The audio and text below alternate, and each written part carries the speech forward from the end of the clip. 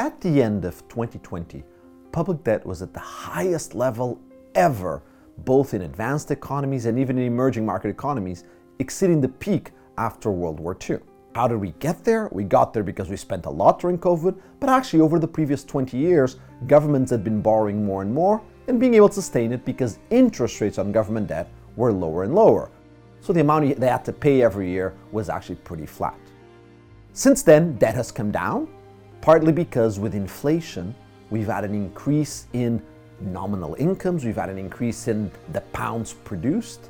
That means that the value of each pound is lower, and since those debts are in pounds, that amount of debt is now worth less, and so some of the debt as a ratio of GDP has fallen. This inflating wave of the debt is always simply a temporary phenomenon, and the key question is, are interest rates going to stay at such record low levels as they were in the previous 20 years after this inflation fighting episode goes away? And here I think there's reasons for serious concern. First, because bondholders, lenders to governments are going to start requiring higher interest rates to compensate them for the risk that we may have another episode of inflation.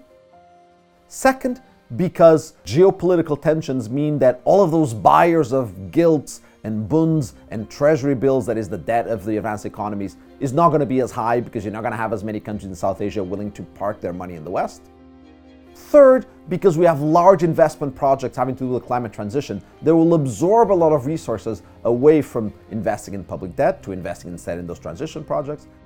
And fourth, because demographics imply that the aging population becomes an aged population, and we go from a lot of middle-aged households saving for retirement to a lot of older households dissaving in order to sustain their retirement. All of this will imply that interest rates on government debt will rise by 1-2% permanently. The pressure on paying for the very big stock of debt gets higher, and sadly, we will require higher taxes and lower public spending over the next decade.